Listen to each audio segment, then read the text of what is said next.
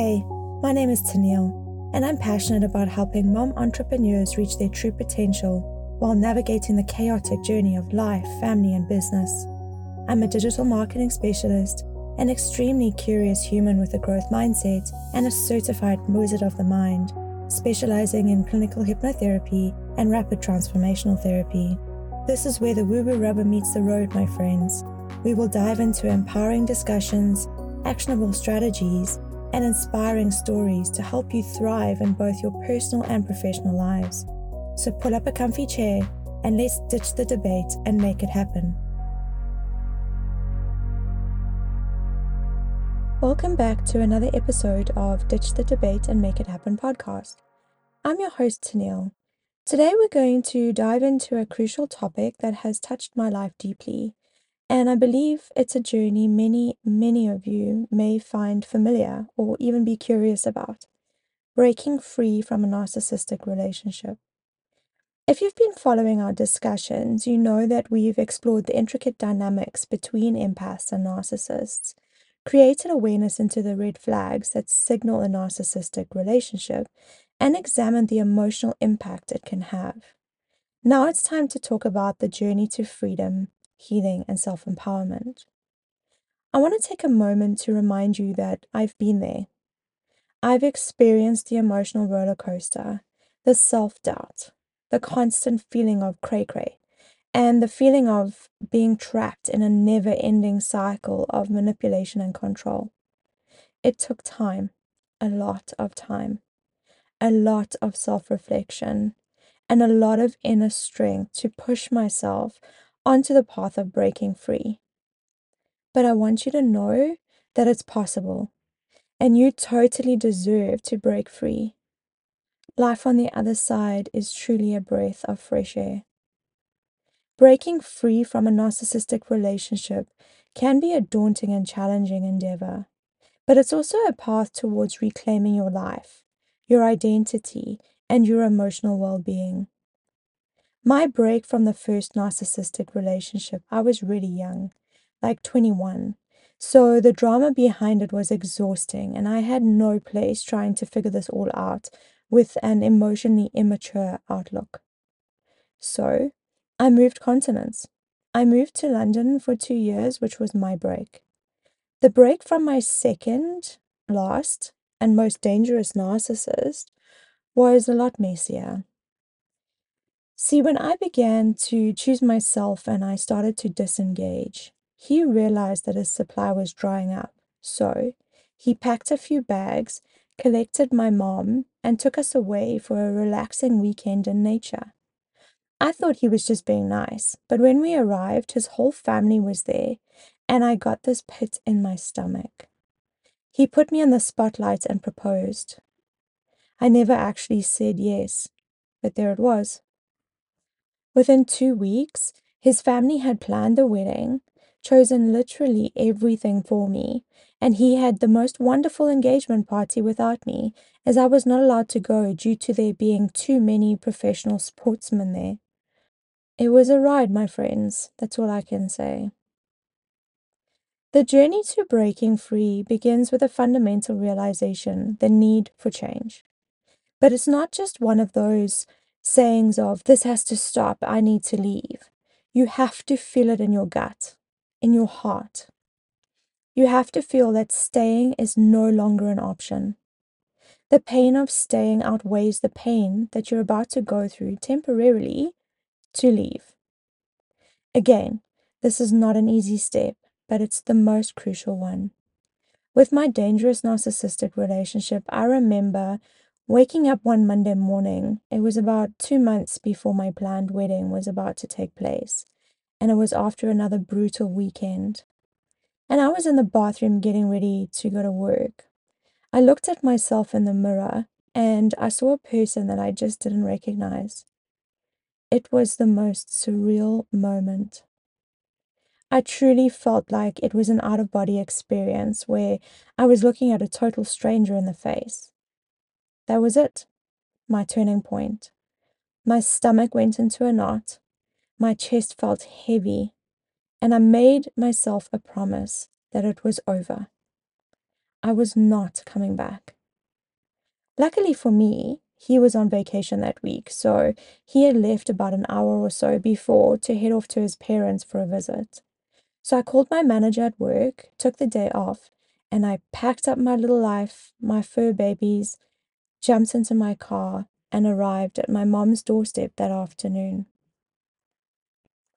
Once you've recognized the need for change, the next step is to plan your escape carefully. This is where you need to prioritize your safety, both physically and emotionally. Seek professional guidance if it's possible and accessible to you. I can't stress enough the importance of having a support system and emergency contacts in place. I was fortunate that he was physically away and about a 4-hour drive, so when he realized that I had left, he knew that the opportunity to physically stop me had gone. Would I have still left if he was there? Yes. But it would have taken a lot more planning than I had done on that perfect Monday morning. I had thought about my exit plan so much and tried to map it out on a few occasions, but I had been so isolated, so I didn't have anyone except my family, and I had not been honest with them either. Here's what I did learn.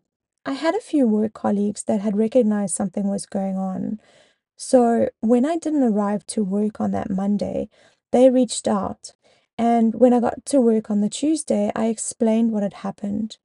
There were 3 women who were so incredibly kind to me, and they were ready to do whatever they needed to in order to help me. If you are blessed with the same, my advice to you is lean on them. Ask them for help, because the alternative is just too painful. As I shared in my previous episodes, setting boundaries is essential. It may start as a mental exercise, but eventually you must communicate those boundaries clearly. Expect resistance and even hostility, but this is your path to self-empowerment. You'll find this a lot easier when you start tapping into that inner strength of yours, and when your exit plan is mapped out and ready to go. It gives you this boost and it really helps you to stand your ground. Emotional detachment is a gradual process. It's about protecting your emotional well-being, although I get that might not be intact. Recognize that you cannot change the narcissist, ever, and their behavior is not your responsibility. Start choosing yourself and your self-care. I started to detach a long time before I physically left him.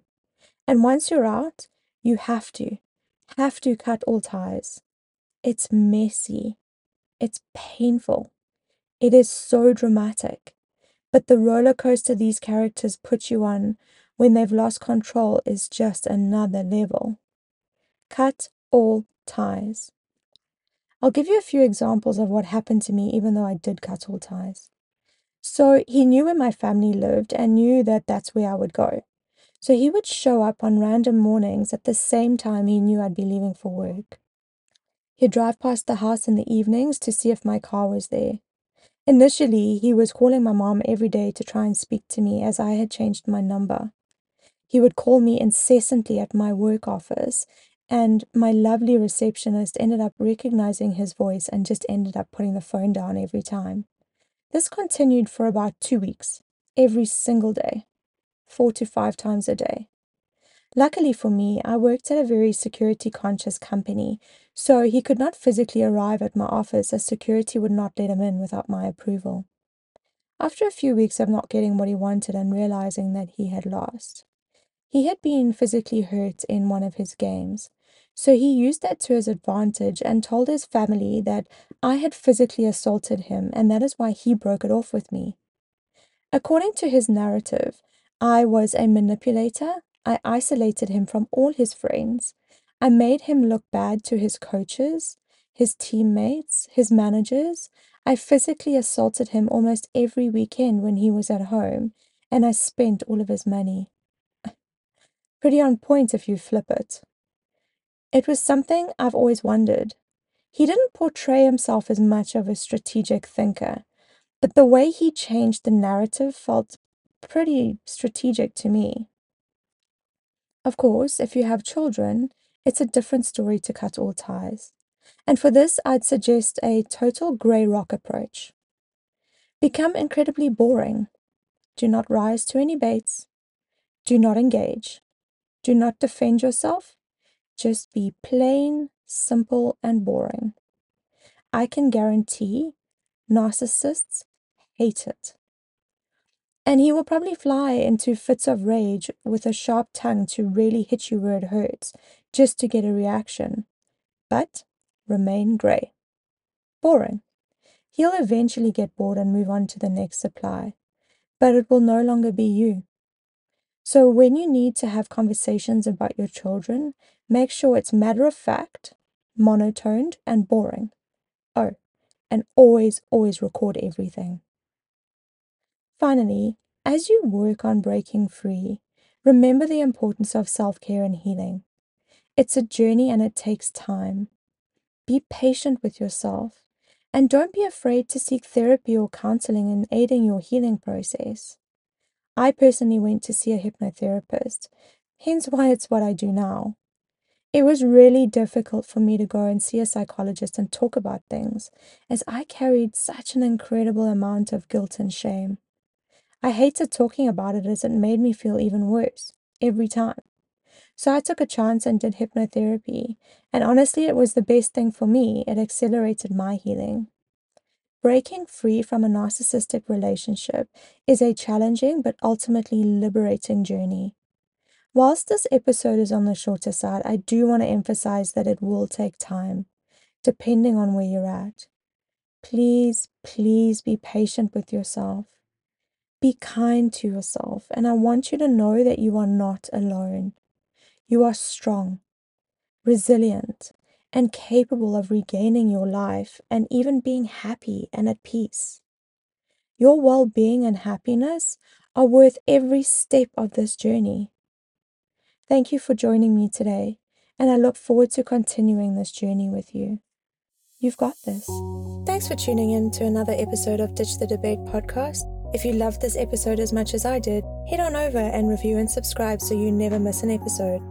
New episodes drop every single week.